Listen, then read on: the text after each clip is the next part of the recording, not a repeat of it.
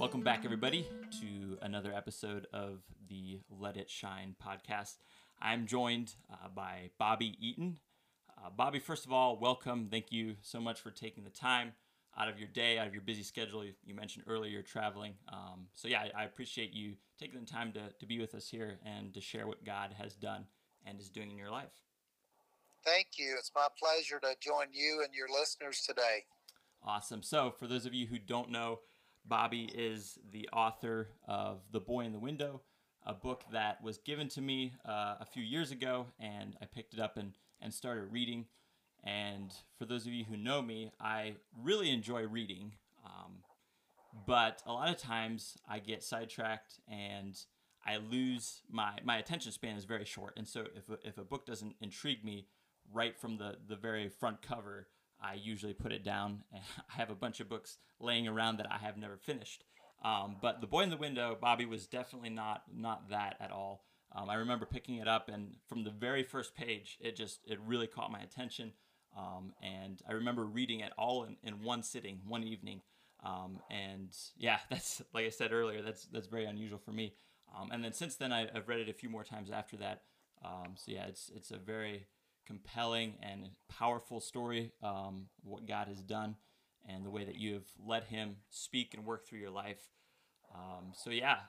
Let's get started here. One of the questions that I usually ask at the very beginning, just to kind of get things rolling, what is like your earliest childhood memory? I guess if somebody asks you what's like the earliest memory you have, what pops into your mind? Well, it's actually in the book. I was very young, and I hurt my leg, and I actually had to learn to walk again as a child. And I remember getting so angry, and because I couldn't get up and run, and walk like I wanted to. And so, yeah, it's one of the earliest memories I have back in Kentucky, in that shotgun house there that I grew up in. I think I was there for, from like, I guess it would have been as a young child up to about 13 years old. Mm-hmm. So, yeah, that's my earliest memories there. So at this time, you're in Kentucky. Describe to us exactly what a shotgun house is. What do you mean when you say a shotgun house? Well, a shotgun house is when you shoot through the front door and you hit everything going out the back door. There you go. So just kind of a cracker box. That's what we lived in. So coming up on our front porch, going into we didn't call it the living room because it was a bedroom for my mom and dad. It was the living room. It was a family room. It was the only room in the house where we had heat. And through that room was the kitchen dining room, per se. And then we had a little back entrance and the bedroom where us children slept. Mm-hmm. So how many siblings did you have growing up? There's 11 of us, 7 boys and 4 girls, and I'm number 3. I had an older brother and an older sister, and then it's me. Gotcha. So already, just from what you've described and explained to me, I can already tell your childhood is probably definitely different than mine, and probably most of the listeners here, the podcast, in that correct me if I'm wrong, but you didn't grow up in the Mennonite Anabaptist communities, and probably didn't have as much financially as most of us did growing up in the Mennonite communities, just because we've been so blessed. So I guess describe a little bit more in detail what it was like for you growing up in Kentucky and living with your family there. Sure, Kendrick. So my dad was an illiterate Kentucky hillbilly. He was an alcoholic. He was dyslexic. And so when he went to school in a little one-room schoolhouse there in the hills of Kentucky, they had no idea what being dyslexic was. Mm. And one day, the teacher sent a note home uh, with him and told him that told his parents, my grandparents, that there's no need in sending him back to school because he's just dumb Mm. and he can't learn. And yeah, and I believe that that really affected him. Mm-hmm. That caused him to be, the angry person that he was. I'm sure that he was, bullied and mocked and ridiculed and, talked down to and all of that. I have no idea. Never really talked to him about it. But I can only imagine knowing, that the family like I do. But yeah, we grew up.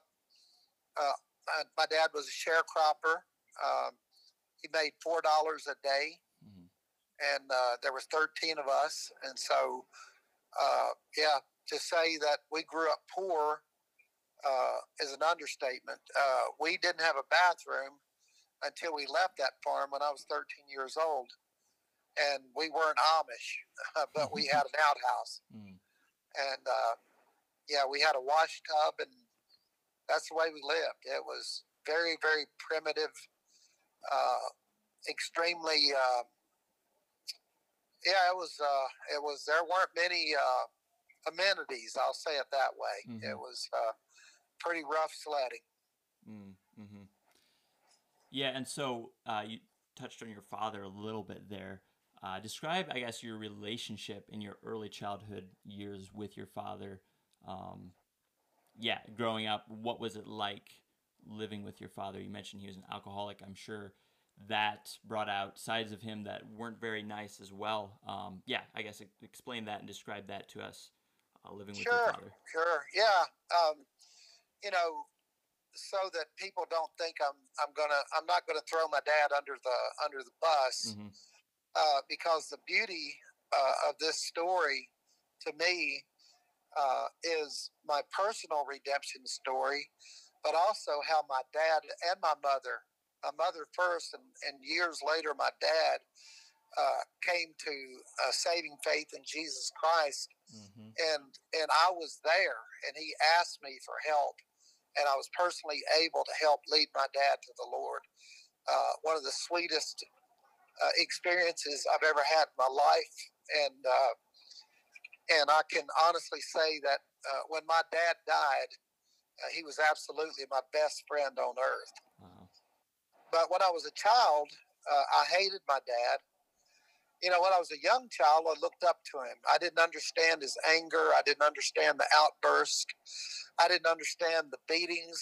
I just thought it was commonplace, and that's the way it was. There were never any words of affirmation. There was never any, attaboy or good job or, proud of you or any of that. It was always, come on, hurry up, and it was like, and it wasn't until I was a teenager uh, that I really, the resentment, really started to grow and fester in my heart as I watched him abuse not only myself but my siblings and my mother, and that resentment turned to bitterness. And of course, you've read the book, and you know what happened when I was 15 years old, and I walked away from home, and I absolutely hated my dad with every fiber of my being. Mm. And I'm so glad the story doesn't end there. Yeah, absolutely. Yeah, I do remember reading about that experience there where you did walk away from home. And something that stuck out to me is just I think possibly the night before um, he was abusing you physically again. And you basically told him, correct me if I'm wrong, but you told him that if he ever tries to hurt you again or anybody else, that you're going to basically kill him. Is that, am I remembering correctly there? Yes, you are. It's exactly what happened. There was something that just snapped inside of me. With my flesh literally ripped and torn and bleeding, and from that black snake whip, and I didn't care. I would have died right there fighting him if he would have reached out and touched me. Um, because I just told him, I said, if you ever touch me again, I will kill you with my bare hands. And I meant it with every fiber of my being.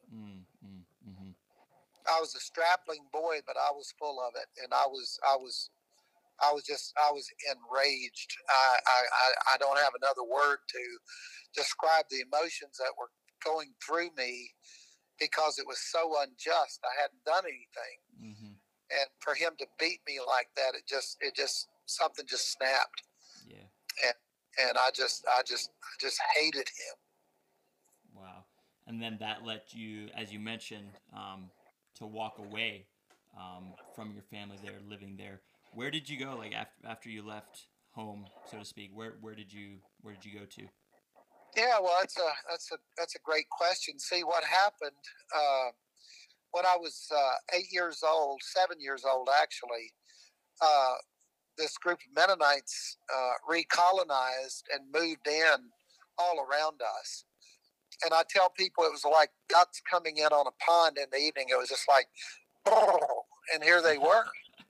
And all of these Mennonites, and I thought they were actually aliens. And, you know, it was really strange seeing these, they were beachy Amish Mennonites, very strict, very plain, and it was, seeing them, it was like, just people from another planet. It was just like, and, I remember the first year, getting on the school bus.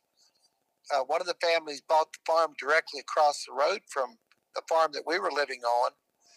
And we were talking about, getting on the school bus with these, do they have kids that are going to, walk down and get on the school bus with us? And we were horrified just thinking about it. And, we got ready for school and walked out to where we would meet the bus and looked up, and here come 5 or half a dozen, I forget exactly. And they're walking down, the girls with their big bonnets with the strings tied under their little chins, and their dresses, way down and long, and black shoes, and, and the boys with suspenders and, these Amish looking haircuts and suspenders, broadfalls. I didn't know what broadfalls were. It was just, we were just flabbergasted, and we were standing there. And of course, everyone's looking down, drawing circles with your toes, in the gravel and screeching them around. Nobody's saying a word. It was so awkward. And then Kendrick, we get on the bus, and they start to talk, and they talk. I didn't know it was Pennsylvania Dutch, and my oldest brother, I tugged his sleeve, and I said, "See," I said, "they are from another planet. They don't even speak English. Look at that." So it was baptism by fire, brother, into the world of the plain people. Yeah, absolutely. Yeah, I remember reading about your encounter there, and yeah, I was very, very enthralled and intrigued because, like, obviously for myself and for a lot of listeners and a lot of people, like, that's all they've known, growing up in a Mennonite community. And so I've always wondered, like, how do other people view Mennonites, Amish, if they're not, living with them, growing up with them? So I that was a bright spot in the book, just reading that, and very, very interesting. So I remember in the book somewhere you mentioned, or I should ask this question: what was like your relationship or your thought about God growing up? I'm assuming you weren't really taught the Bible, going to church growing up. What did that look like, I guess, for you growing up? Well, see, I didn't start going to church until, I don't know how old I was.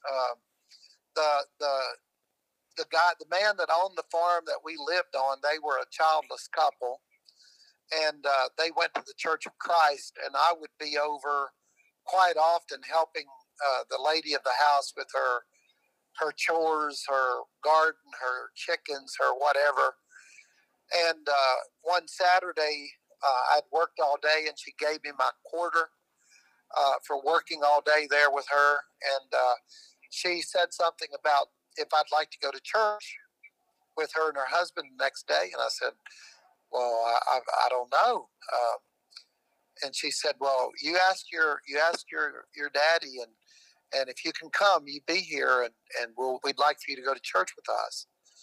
And so, yeah, I remember going, and I remember being terrified. I asked my mom first, and she said, well, you got to ask your dad. So I went to my dad, and I asked him, and he cursed and swore and said, he don't really care if that's what you want to do, go.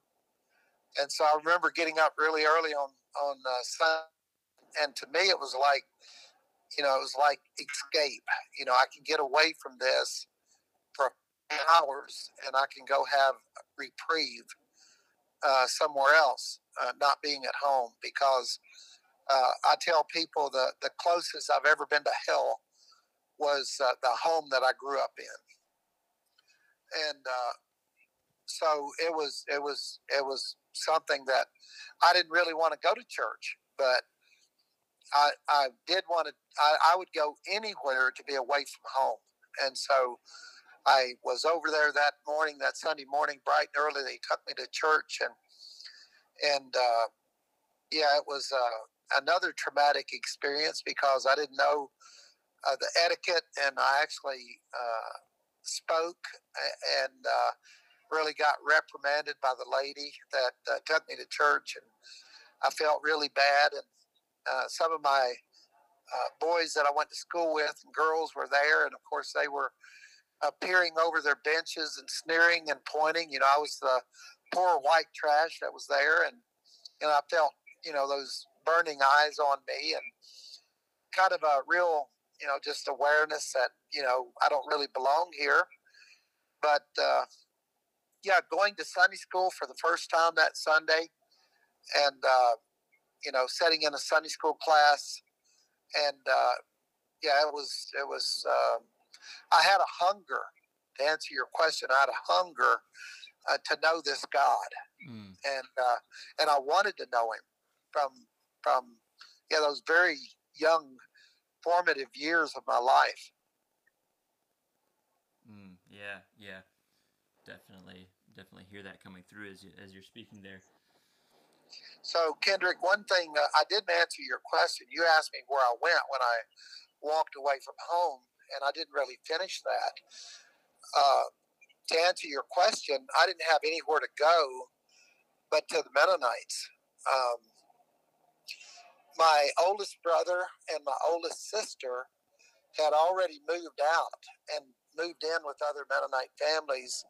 My brother had joined the church, and my sister was in instruction class, and she was actually 17 years old, and she was already engaged to a Mennonite boy, and waiting to turn 18 so that she could get married, because my dad wouldn't sign their marriage license for her to get married at 17.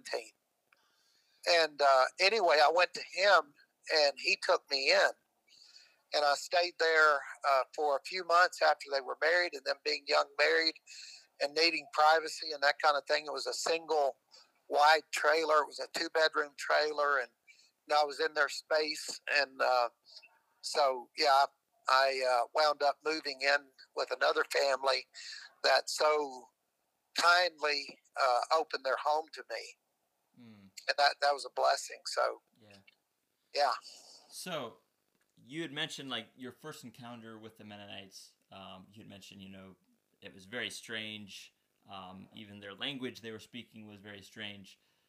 I guess what exactly then led you? I think you mentioned it. Was it just that you had nowhere else to go, no place to go, that led you to them, or was there something else that kind of drew you in as well? I guess as well as like your older siblings, you mentioned they eventually joined the church as well. I guess how did that all happen? Like from the very first time that you met them, you viewed them as very strange people. I guess what drew your attention to them? Well, see, that first year that they moved in and went to our school, that was the first year of integration. Uh, with the African Americans coming into the same school systems as the whites. So in our classroom, there was the white trash like myself. There was the Mennonite kids, and there was this African American girl, and we were kind of the outcasts. Everyone else was kind of middle class. Their families were, some of them were even well to do, but middle class to upper class, rural Kentucky families um, that were their parents were successful farmers and business owners and different things, different of my schoolmates. And I remember that first year being out on the playground, and there were two brothers there. In fact, they became two of my dearest friends, and actually my wife's first cousins. And they were in the same class, and we got to be really good friends. And we would play, and they would scrap, and they would fall, and they would skin themselves, and they would bleed, and they were just like me. And I just found out that they accepted me. They didn't reject me or look down on me because of the family I was from, or the clothes that I wore or didn't wear, the wore out shoes that I had, or whatever it was. They just accepted me. And we were out on the playground one day, and I said, "So, you guys must be twins." And one of them said, he was actually the smaller one. He said, "No, I'm a year and a half older than him." And I'm like, well, why are you in the same grade? And I'll never forget his answer. He told me, he said, "Well, back in Virginia," he said, "my teacher and my parents decided that they want to hold me back." And I'm like, "Hold you back? Why would anyone hold you back?" And it really angered me, because I thought, well, his parents must be terrible, and that teacher was horrific. Why would they hold him back? It was years, Kendrick, until I figured out that he had failed the first grade. Mm. I had no idea. It was his Dutchified way of saying, he didn't pass. Mm-hmm. And I had no idea. And but I became friends with the neighbors, and I remember I was probably 10 years old. It was a hot summer day, and you asked, what led up to this, and this is a story that really impacted me. This is just one, but I had everything. I had all my work done, and it was getting close to, day was sort of winding down, and I knew that the Mennonite preacher across the road was a dairy farmer and had alfalfa cut, and I was very I don't know. I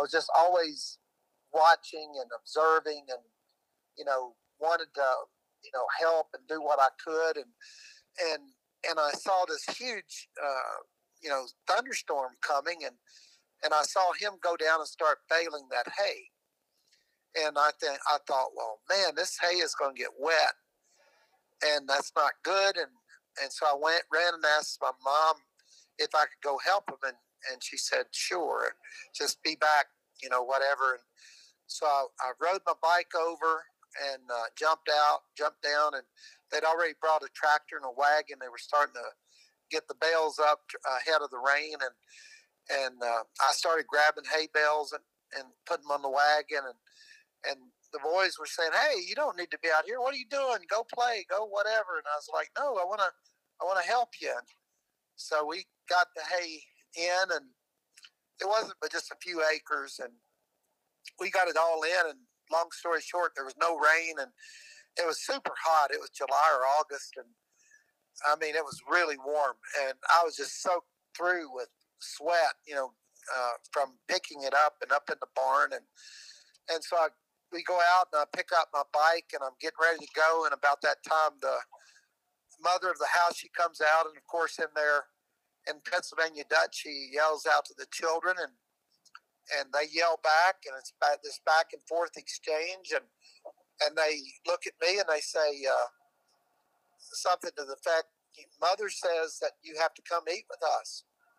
And I said, "I have to?" They said, "Yeah, you have to, because you helped put up hay. You have to come eat with us." And I was like, "I really have to go." "No, you have to." I said, "Okay." So we went in, and I just did everything they did, and I so remember sitting down at that table. The man of the house set me right beside him, and set me right beside him, and he looked directly at me. It was this long table. There were benches down each side, and Dad on one end, Mom on the other, a high chair down by Mom, with a little toddler boy in that high chair. And these benches were full. The table was set. There were steaming bowls of food on the table. And the man of the house looked at me and he said, "We are going to fold our hands, bow our heads, close our eyes, and we're going to pray." And so I did that. But while he was praying, I peeked, and I looked around that table, and it was just incredible. I mean, even the toddler, the mother had both of his little hands in hers, and he had his head bowed and his eyes closed while Daddy led in prayer. And I remember eating, and I remember it was like a party burst out, when Amen was said, and it was like these people love each other. I mean, they're eating a meal, and they're not fighting and screaming and quarreling, and they're having fun and loving each other. And I was like, wow. And I knew I needed to get home. I told my mom I would, and I ate and thanked them, and I left and got on my bike, and I rode down the hill, and there was a little creek that separated our properties and a bridge, and I stopped on that bridge, and I looked back, and I saw that house, and I looked across, and I looked at our house, and in my heart I said, someday I want to have a family like that, like that scene I just left. That's what I want. And then I rode my bike, and I walked right back into the jaws of hell. And so a lot of those things impacted me hugely. And I'm a debtor.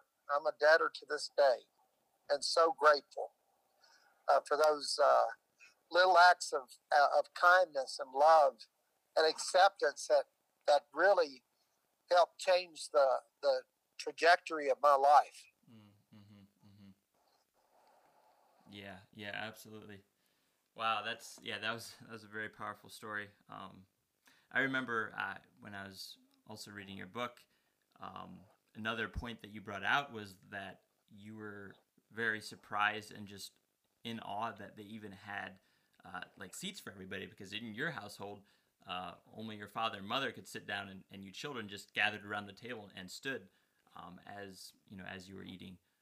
And so, yeah, for me, that was just unbelievable, and just reminded me of how truly blessed I am, like growing up and having these things. And a lot of times I take it for granted.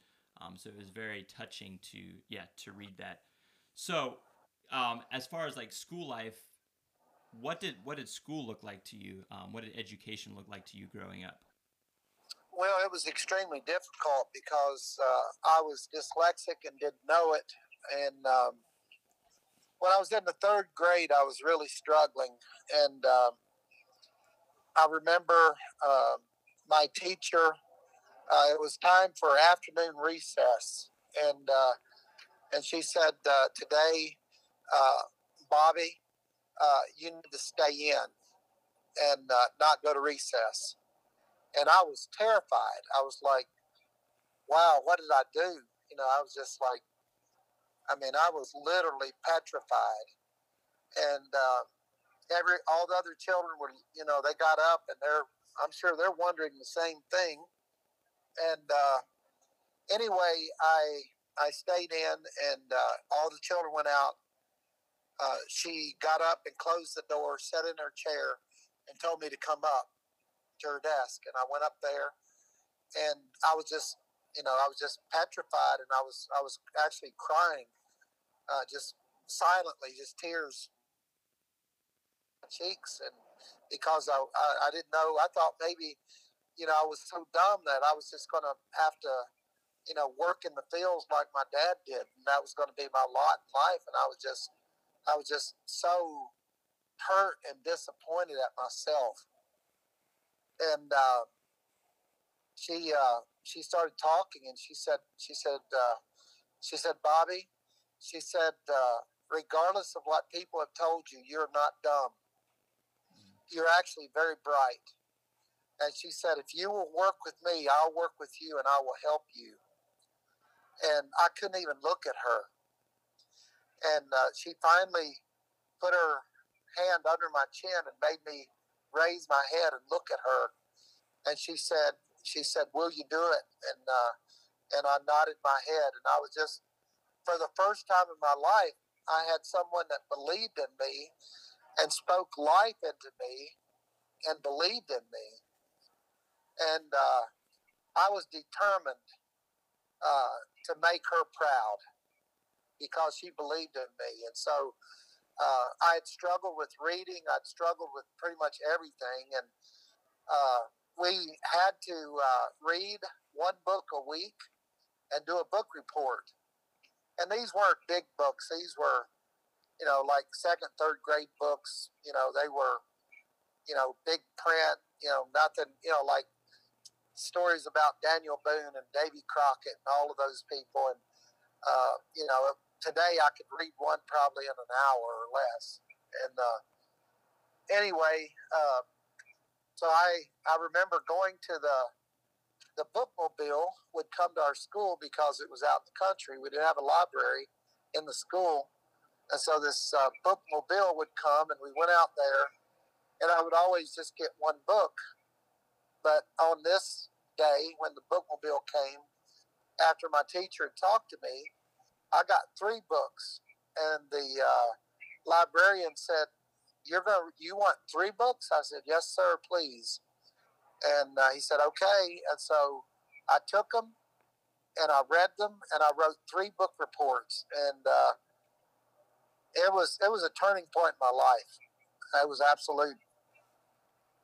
Just that little bit of her believing in me, it was really, my trajectory just went off the charts. Yeah. Yeah, well, I can definitely see, and I'm sure you agree, that, growing up, you mentioned earlier, it was just like a glimpse of what hell would be in your family household there. And something that I'm inspired by is just seeing how God allowed things like this, like your teacher here, to just show you love and kindness, and to give you hope, I guess. So when I first saw the title of your book, The Boy in the Window, I immediately had a question. I wanted to know, like, who is this boy in the window? Why is he looking in the window? It was very intriguing to me, and that's kind of what first grabbed my attention. So explain to us the whole idea and thought behind The Boy in the Window. I believe there's a story that goes with that. Explain that to us. Sure. Well, when I was a very young boy, the same neighbors that took me to church with them told us that there was going to be a Halloween party at this place, and wondered if we want to go.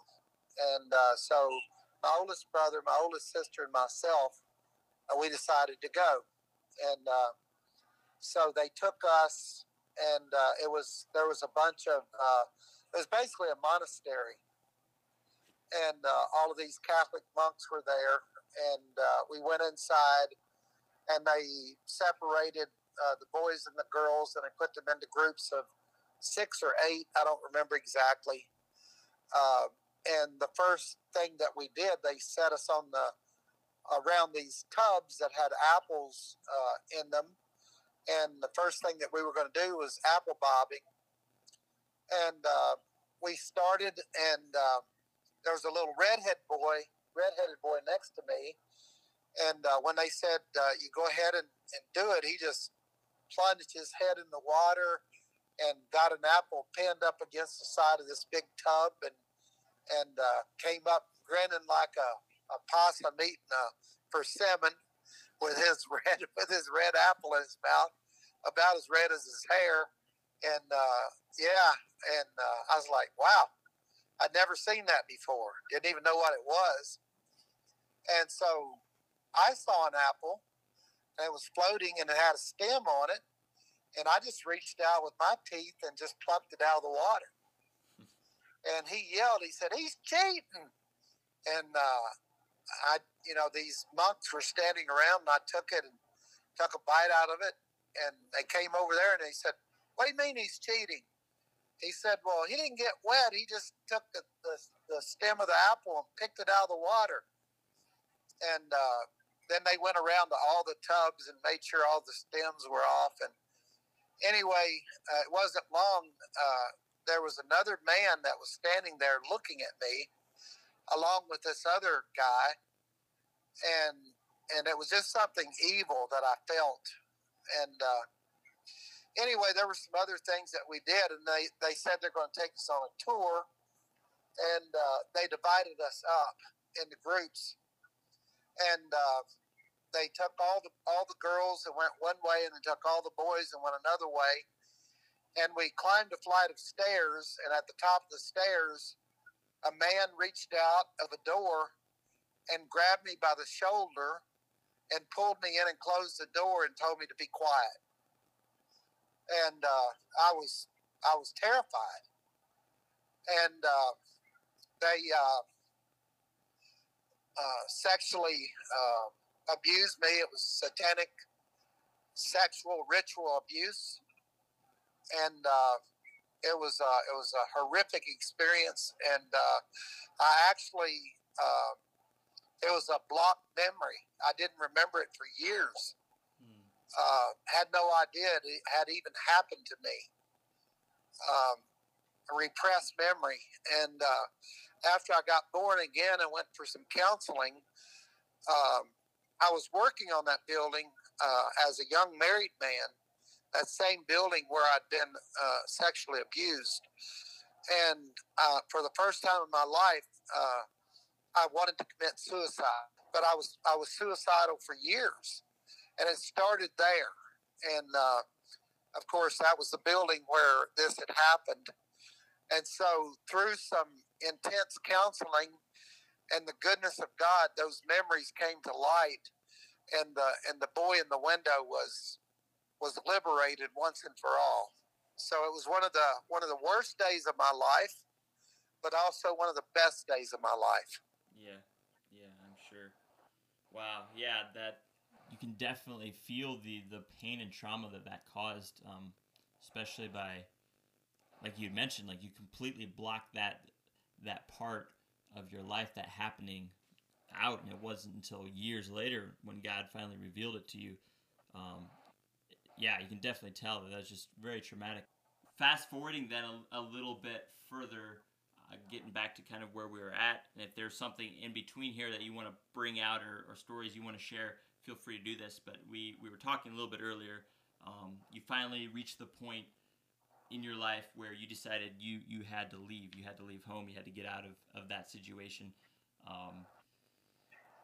Tell us a little bit more what happened after that, living with the Mennonites, and I guess your teenage years and growing up into your adulthood then.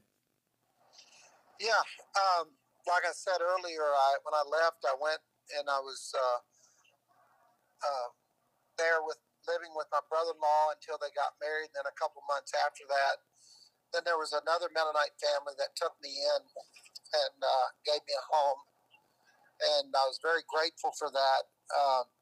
Being, from the outside, they were very lenient with us as far as youth activities. And I was a real I really enjoyed sports. If it was any kind of ball game or anything, I loved it. Of course, the Mennonites played a lot of in that community. They played softball, basketball, football, volleyball, ping pong in the wintertime. I mean, anything that had a ball, we played it, and on a regular basis. And I started going young, and I loved that. And so when I went to my brother-in-law's place, you know, and I was there waiting on him to come home from work that first day I walked away from home. You know, he told me, he said, the only way that you can stay here is if you go to church with me. And I said, well, that's not the worst thing in the world, but I'd already made up my mind. I'm not going to join the church because I don't want that stupid haircut, and I don't want to wear those stupid broadfalls, and I don't want to give up watching movies and TV and things that I enjoyed, that I was really running after. But after a while, I figured out that the only way that I could really actively participate with the youth was if I would join the church. And so when one of my good friends came to me and told me he was going to join the church, and I thought about it for about 2 weeks, and I finally decided I'm going to do it. And so I joined the church, and I'm not throwing a rock in anyone's garden, but I was never once asked about the condition of my soul. I was never asked if I'd had a born again experience or any of that. I was just taken through instruction class, and and I got down on my knees, dressed just right with the right haircut, answering the questions and getting water poured on my head and becoming a church member. But that the black heart that I had going into that service that day went out with me just as black after my baptism and joining the church. And I didn't have a clue. I thought I was a Christian. I thought I was born again. I'd made different professions, and I really wanted to do what was right. But there was no power in my life. And I just thought, well, I'm just not a good Mennonite. I'm from the outside, and I'm an Eaton, I'm white trash. And, it's just, you just can't be a good Mennonite. So I'll just be as good as I can be. And that's sort of where I landed. So this was, what age were you at this point? Do you remember? I was 15 when I started instruction class, and I was 16 when I was baptized. Okay, gotcha. Yeah, and that's for the Mennonites, at least in my community, it's a very common age at around 15, 16, 17. To kind of just make the decision to go along with instruction class. So yeah, that's very interesting. So yeah, there were 8 of us actually. So okay. Yeah, there was a lot of peer pressure. Yeah, for sure. For that, so yeah. And what was at this point, like, what was your view of God on a deeper level? Like, obviously, you didn't have much of a relationship with God yet. No, I felt like God had this huge ball bat, and every time I mess up, He's going to whap me over the head with it. Mm-hmm. That was my view, that God was looking for perfection, and when it wasn't there, He was angry and not happy with me. Yeah. And I could never be good enough. Sure. And it was very, very discouraging. Yeah. And do you think some of that view might have been influenced by, like, your actual father here on Earth? Absolutely. Yeah. Yes. Yeah, absolutely. I can see that. So here you are. Like you said, 16. Take us up through your teenage years. I believe you more or less kept going to. You're a part of the church now. But you still haven't been born again, haven't had that experience. Take us up to the events leading up to your salvation experience, I guess. Oh my, that's years later. I'll try to not be too long-winded, but Yeah, joined the church, and I was working on a mason crew, and we were slipping around doing all kinds of things. Uh, there was a girl, a Mennonite girl, that was one of my sister's best friends, and she was 18, I was 15 when we first started having sex, and I just thought it's common. It was just like, and I found out, pretty quick that it's not real hard in the Mennonite church to get a girl, and that led to some really destructive stuff.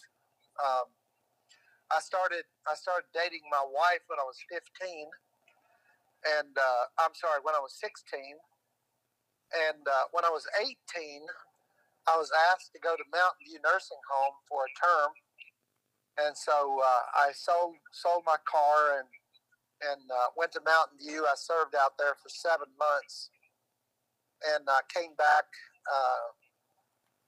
just after I turned 19. And my brother and I, we went into business together. My oldest brother and I went into business. And when I was 20, I got married. And I'm very unfortunate. My wife was expecting our first child when we got married. Very, very shameful. A lot of regrets. But the laws of God are true. Sowing and reaping. There's forgiveness, but there's sowing and reaping.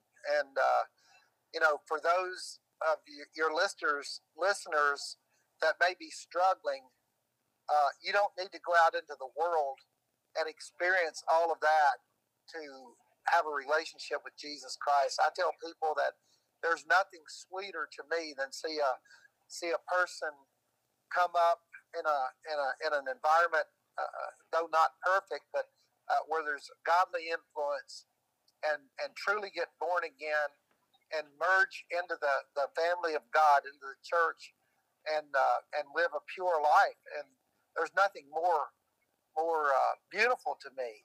Mm-hmm. People talk about my dramatic conversion experience, and and they say, "Well, I didn't have that," and I say, "Praise God, you didn't have that. You didn't need that." Mm-hmm. But anyway, we got married. Of course, with my wife being 3 months pregnant when we got married, it wasn't long until I was a dad. I actually left my wife about 6 weeks after we were married. I actually ran away and left her. Thank God I came to my senses and came back. She took me back. I was excommunicated because of that, and rightly so. And then the church took me back and it wasn't long until I was active, and I decided I'm just going to really buckle down. I'm going to be a really good Mennonite, and I'm going to wear bigger suspenders and a bigger hat, and I'm just going to try harder, and I'm going to be the best Mennonite that I can be. And I tried hard. I really did, but I would fall flat on my face. Mm-hmm. And went on a mission trip, went to Haiti, working on a work team, and was eventually asked. My wife and I were asked to go as missionaries. We went in 1983 as missionaries. I'd been a Sunday school teacher, youth leader. I'd been a chaplain in jail and in prison. I wore all those hats, and then I became a missionary. I thought, well, surely this will be the magic button. This will be it right here. Mm-hmm. And I went to Haiti, and I found out that same person went along with me, and we went down with 2 children. My wife is expecting, had our third one while we were there. We spent 4 years there, and we were asked to come home after 3 years, came back for 6 months, went back for another year, and things had deteriorated terribly, and we came home, and we had no idea how traumatized our children were. And because of that, we decided that we weren't going to return. And so I served on the mission board for 7 years. Well, during those 7 years, there was an outreach from our church where I was, and we started an outreach, moved there, and we was there, and I started. When we came back from the mission field, let me back up just a second. So we came back in 1987, and I went into. I'd been a mason. And one of my good friends told me, Bobby, please don't start a mason crew. There's enough of us. And so I decided I want to become a builder.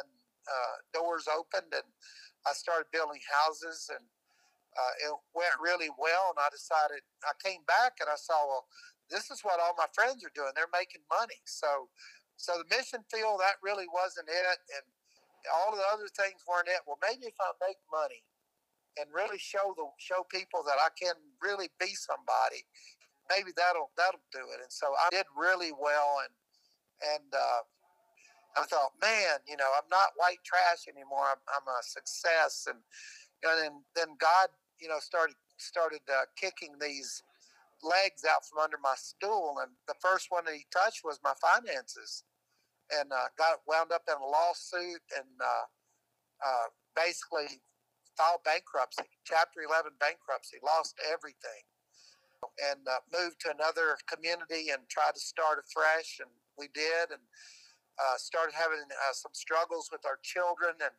it was just one thing after the next. It was just chaos, and my suicidal,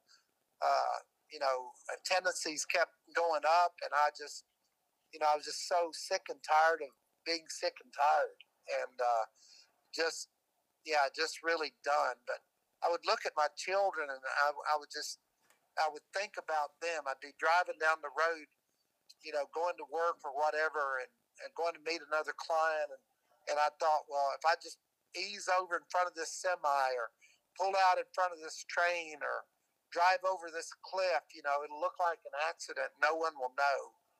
And there are so many times that I was so close to committing suicide. I'm so thankful for the grace and mercy of God. We moved into that new community after I filed bankruptcy, and it was a charity type church, and it was rather chaotic. It was a new startup, and these families moved in, and families from the community started coming.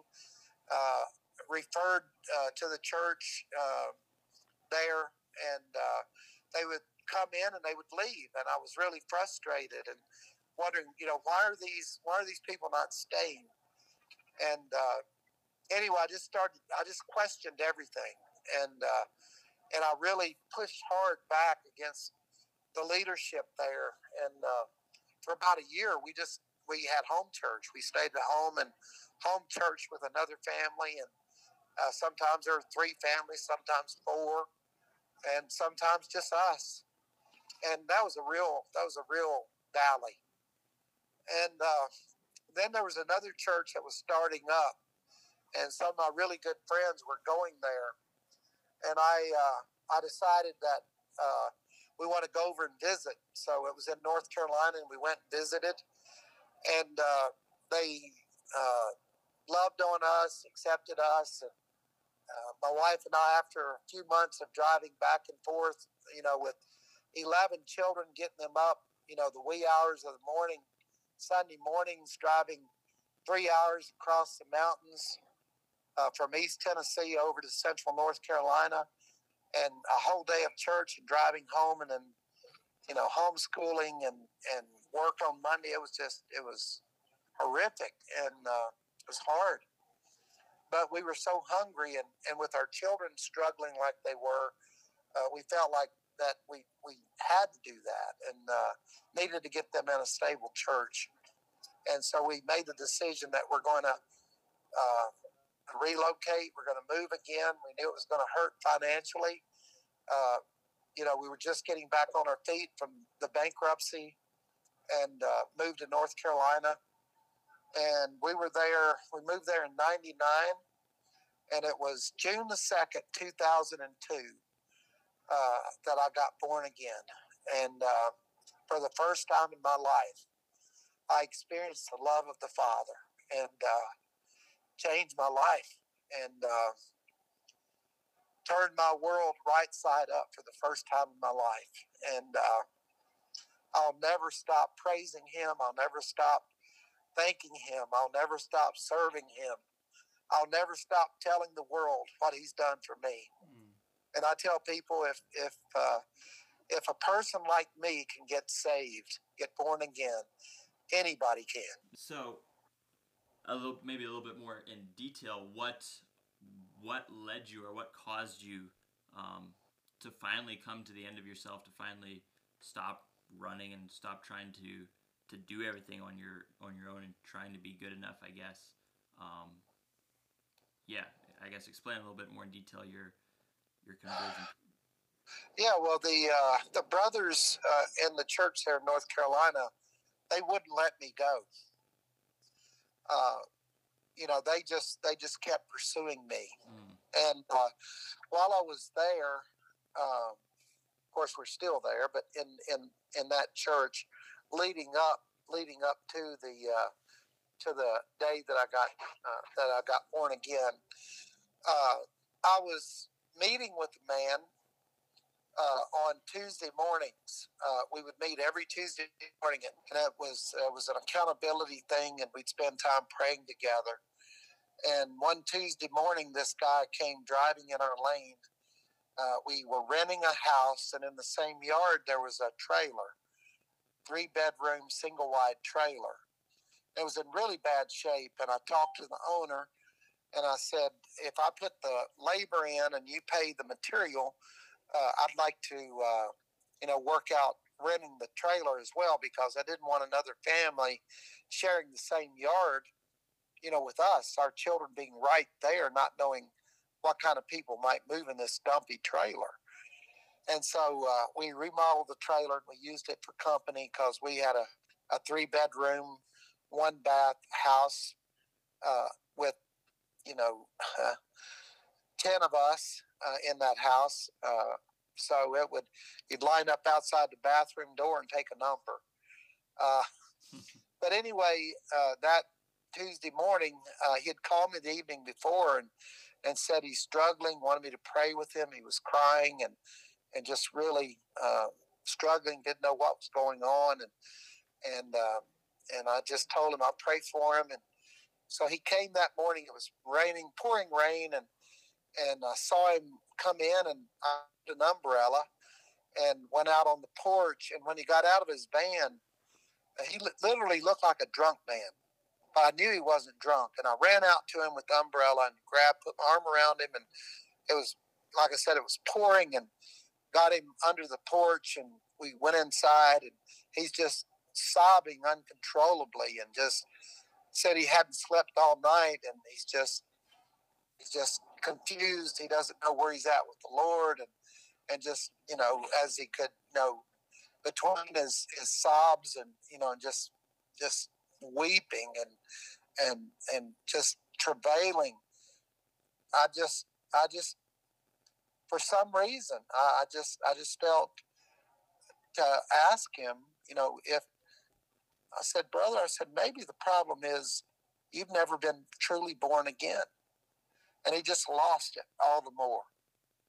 And it was the most beautiful thing watching him just dump his bucket, just repent of his sins, and being so broken, so crushed, so annihilated, and coming up off of that tear-drenched floor with all of these tissues around him, and raising his hands up towards heaven and crying, not now for the pain and the despair, but the freedom and the liberty that he was experiencing, feeling for himself for the first time in his life.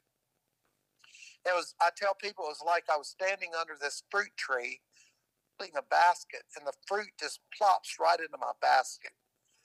And I, to this day, believe it was a gift that God gave me to allow me to see that man get born again. 2 months later, I was working for another brother that had moved into the area from out west, remodeling his house, and he didn't come out of the house, and he would always come out. He worked from home, and he didn't come out, and we were working on this big wraparound porch on his house.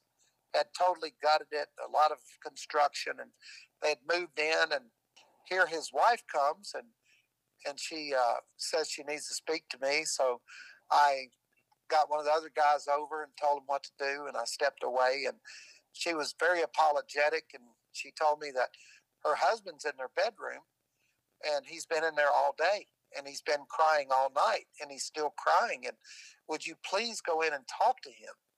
And I said, are you sure it's okay? She said, please. And she just had this desperate look in her eyes, and I said, okay. So I took my nail apron off and brushed myself off and told the guys I'm going to step away for a little bit. And I knew where the bedroom was. I slipped my shoes off and went to their bedroom door, and I tapped on the door. Didn't hear a sound. Opened the door, and there he was, just a heap, just wiped out, just crying his eyes out. And he told me that he had grown up and he had a nanny that took care of him, and she was a African American woman. And when she would put him down for a nap, he was raised in a very wealthy home, and when he was put down for a nap, she would hold him and rock him and sing Christian songs to him and that kind of thing. His family, they were heathens, and anyway, when he was 3 years old, she led him in a sinner's prayer, and he based his salvation on that. And that day, he told me some of the same things the first man had told me, that he don't know if he's really right with God, if he has a relationship. And I told him the same thing. And the almost identical thing happened. And it was like just another piece of fruit plopping right into my basket, and God giving me another gift. And it was just like, all these events that happened, God orchestrating them in such a beautiful way to bring me to the point of where I was willing to make that same move and come for the first time to experience him as the Lord and Savior of my life and King of my life. It was beautiful. Mm-hmm. Wow. Yeah, absolutely. I can definitely see God working in those stories that you just shared. That is really, really incredible. So I guess before giving your life to Jesus, how were you able to, I mean, you mentioned you were a missionary. I'm sure you knew the Bible. How were you able to keep your, shall we say, second life or your lifestyle that you were living hidden, and did that like bother you at all, your conscience? Or I guess what at that point earlier in your life, what kept you from going all in, so to speak? Well, I didn't know. The biggest thing was I didn't know that I wasn't. I just thought I was carnal. Mm-hmm. I just thought I was weak. I just thought I was just not as good as everyone else. I just couldn't do it like everyone else. I was just, that's what I felt. That's the lie that I believed, and it was a total lie from the enemy. And, my mind was darkened. But one of the most astonishing things is that I would preach or talk to people, and people would get born again, and miracles happened, and all kinds of things happened. And the bishop that ordained me, when I shared my testimony with him, he said, Bobby, I've watched you preach in prison.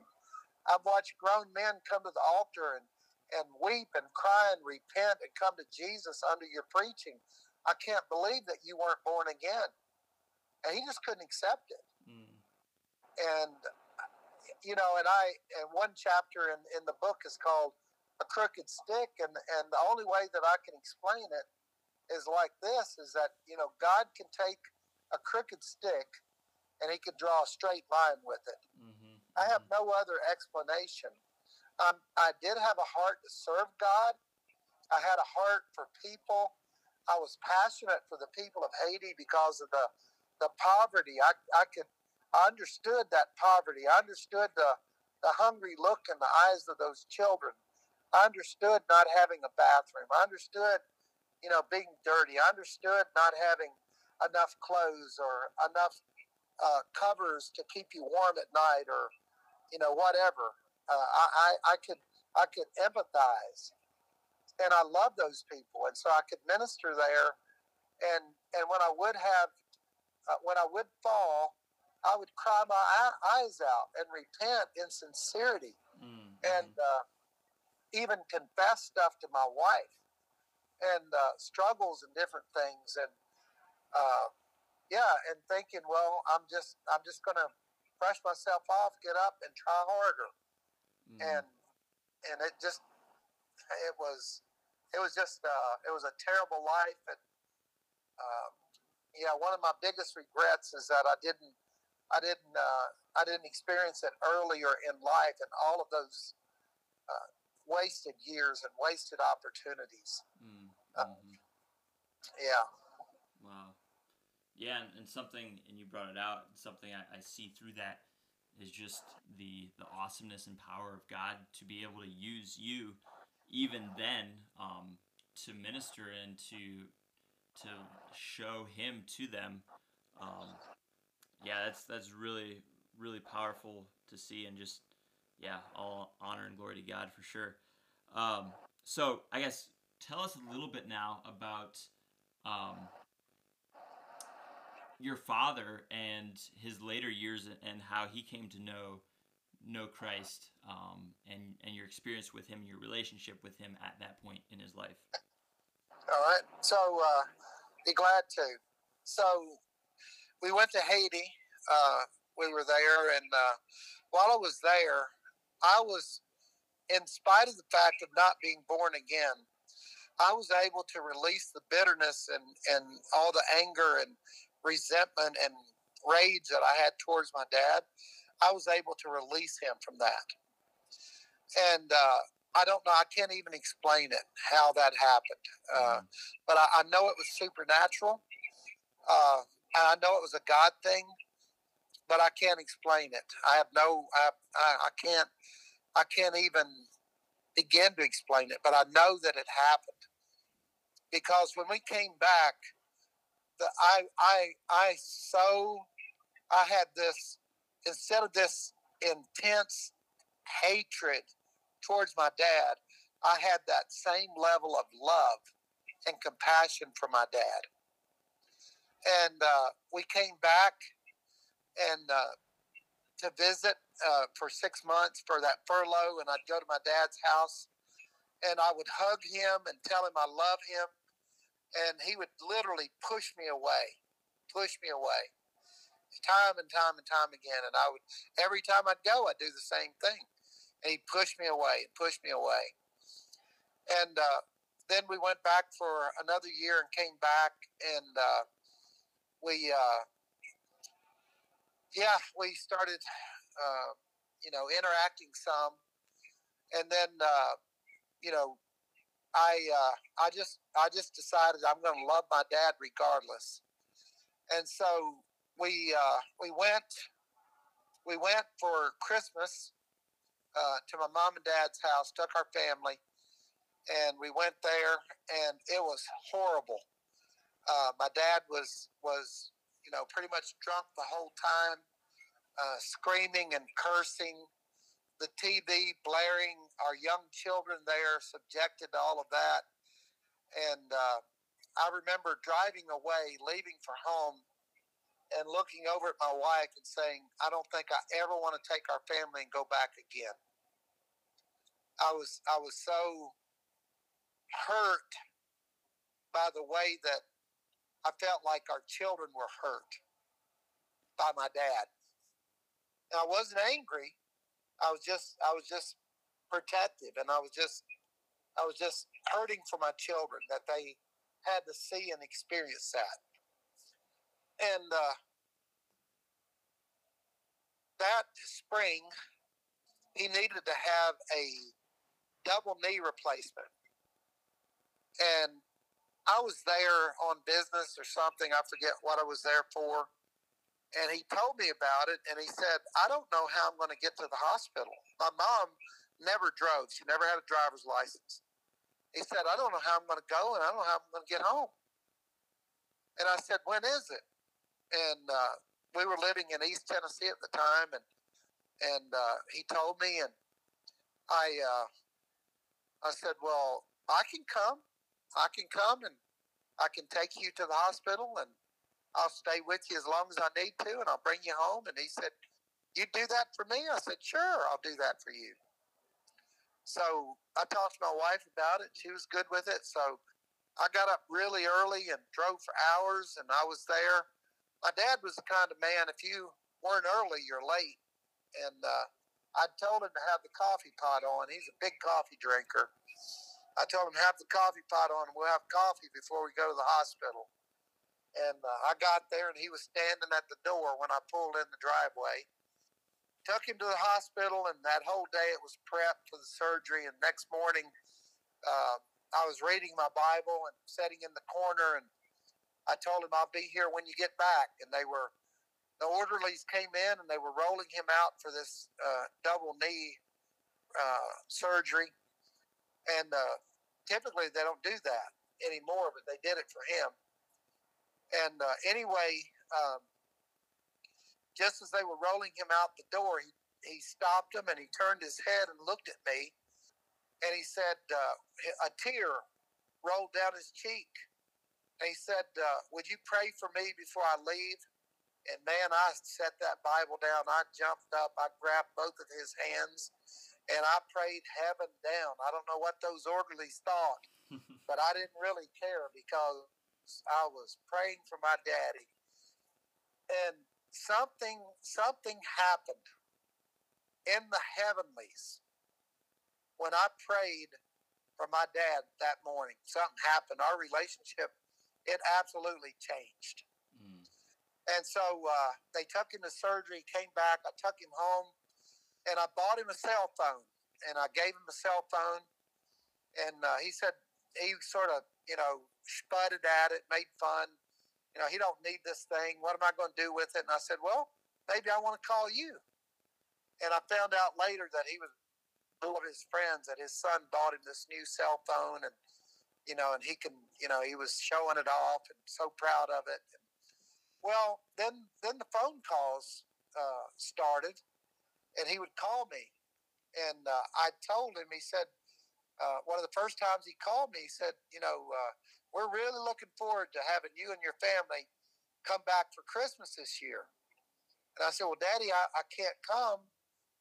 We're already committed to go to be with my wife's family for Christmas. I can't do that. So y'all just go ahead and have fun, and we'll try to come some other time.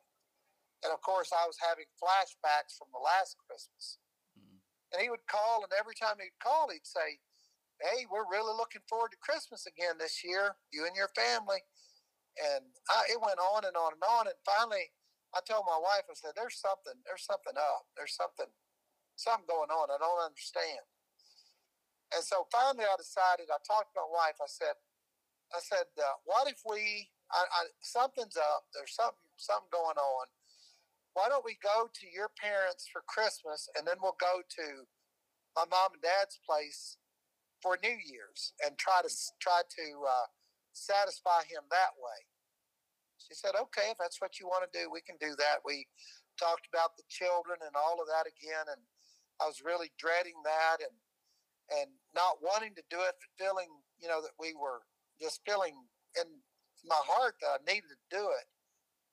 And so we decided to do that. Next time he called and said, looking forward to you coming for Christmas. And I said, well, Daddy, here's what we've decided. We're not coming for Christmas. We can't come for Christmas.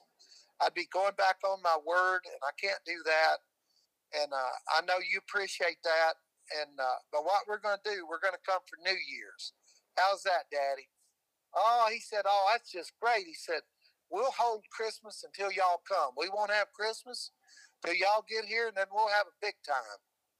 I was like, no, Daddy, y'all go ahead, and because Christmas was a big thing at our house. I mean, a Christmas tree and presents underneath, and it was it was really poor, but it was still, it was something that we looked forward to because we always got a little bit of candy and typically an apple, an orange, and a banana, and that was something we really looked forward to every year. And anyway, we did that. We went to my wife's folks, and we drove.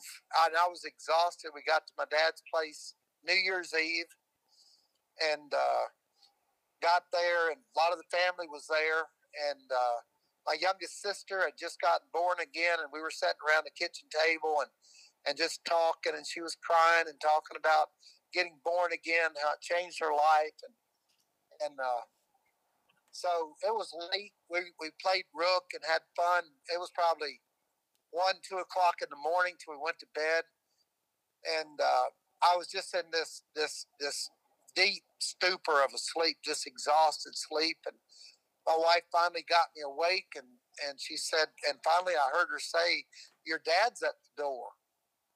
And I finally got awake enough to understand, comprehend what she was saying. And I sat up and I looked, and I saw him silhouetted standing there. And I thought, because he was drinking really heavy that night, but he wasn't as loud and obnoxious and wasn't cursing nearly as much.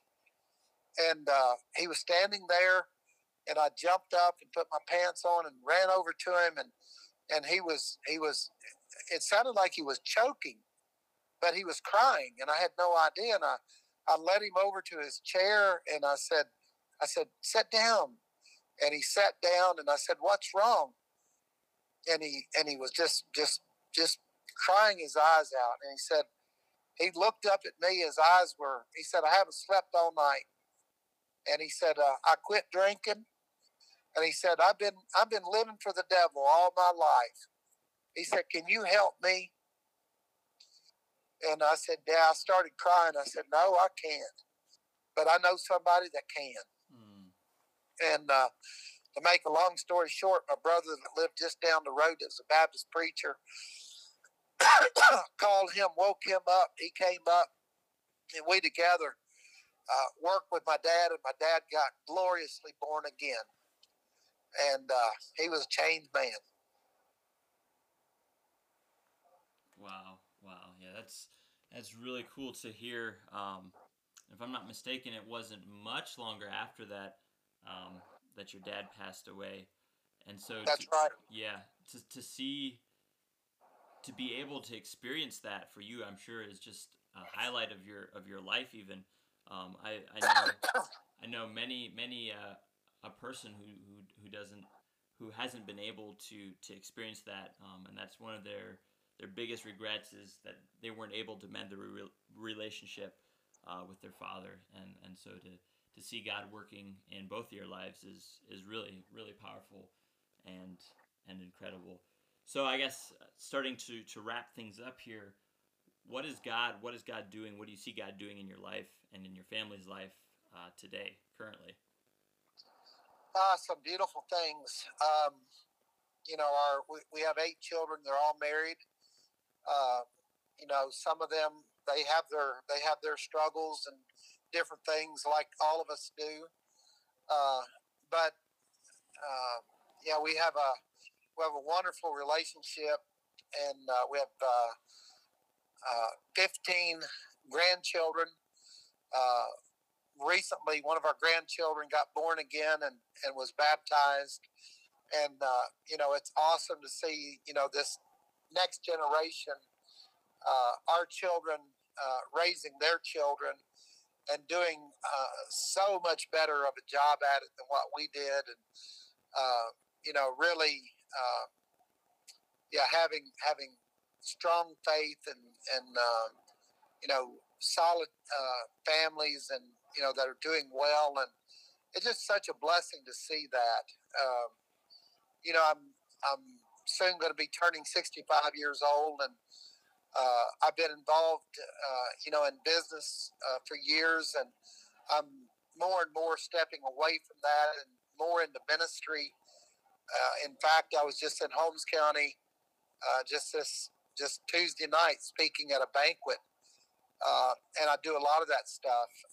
Do a lot of speaking and sharing my testimony, preaching at different places, and doing seminars. I do business coaching for young entrepreneurs. I didn't have anyone helping me, and I told the Lord years ago that if I'm ever put in the position where I can, I would relish helping others get started. So I have a lot of young business owners that I mentor and do seminars for and work with. That's very fulfilling. I have a lot of young men that I disciple. A year or so ago, our youth group asked for my wife and I to be a part of the youth leadership team. And so we have the youth over to our house, and we do Bible studies with them. And we love young people, and we just want to do as much as we can for as many as we can for as long as we can. Wow. Yeah, and I can definitely see your heart for God and just your enthusiasm just shining through, and describing what he's been up to recently. I looking at, as I sat here listening to you share your story, I can see, obviously the overarching story is just God telling his story and letting his name be proclaimed. And I obviously, like, that's the whole goal and the message that I want to promote here on the podcast as well. That's kind of where the name came from. Let it shine. Let the light shine. Not our light, but his light, God's light. And in sharing what he is doing and what he has done in our lives, and just looking at your story, I'm sure. And you mentioned, some of your classmates and people looked at you as white trash. And looking at even your family history, I'm sure, you came from a very poor family. People probably looked at you and would look at you and say, you're not going to amount to much. Your family is doomed. You're just going to repeat the mistakes that your father, grandfather, great-great-grandfather made. But then to see how God, just changed that around. And even in your father's life, like not even in your future, but going back in ancestry in your father's life and being able to change that, and then now seeing you and your children and your grandchildren and just all following after God. And it's really cool to see, how if we allow him to, how he can just completely change our lives, our past and our future. And so I guess I do have one more question for you. I always end my podcast episode, interviews, whatever you want to call it, with this question. I think I mentioned this earlier, but most of my listeners, subscribers, whatever you want to call them, are youth, younger aged, anywhere from 18 to probably 24, 25. And obviously, like those years are very intense and very important. You make a lot of life decisions. You make a lot of choices. There's a lot going on, and we're always looking for advice, always looking for wisdom.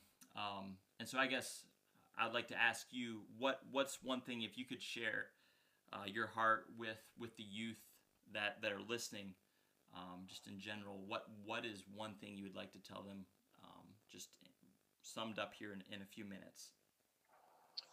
Yeah, the one thing that I would say, if there's any woundedness from your past, stop and get help and have some Holy Ghost, Holy Spirit, oil and wine poured into those wounds and find healing.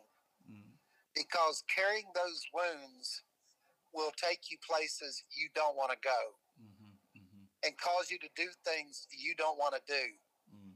and make you pay a price that you don't really want to pay. And looking back over my life, the woundedness that was there, that was known and unknown, that was conscious and subconscious, all of that together. I was this walking time bomb, and it's been, I got born again a little over 20 years ago, and I repented that day, and I'm still living a life of repentance. Mm. When I sin, I repent. When I hurt my wife, I repent. When I do something to someone else, I repent. So make sure there's no lingering woundedness. And I'm not sending you on a witch hunt. You know in your heart if you have woundedness there. Mm-hmm. And if you don't, the Holy Spirit will show you. And deal with that. And then walk in freedom, walk in liberty, and let the light shine through you. Mm-hmm. Amen. Amen to I, that. I love the name of this podcast, and we need to let our light shine. And we need to do it at home, at work, in our communities, wherever we find ourselves. We need to be bold and proclaim who Jesus Christ is, Mm-hmm. Mm-hmm. Yes. and not be ashamed of that. Yeah, absolutely. Yeah, wow, thank you for that. I really, really appreciate those words, especially you touched and mentioned on living a life just of repentance and continually repenting as the Holy Spirit convicts us. I really appreciate that. I feel like a lot of times when we listen to testimonies and when I think of testimonies, I think of people who were living a life of sin, were living a life of defeat, who God changed their life around, and now they're living in freedom. And it's almost like they lived happily ever after. It's almost like we get stuck there as the false, I guess, idea that like we never were perfect after God changes our lives. But just that idea of continually walking with Him and repenting as He shows us and convicts us.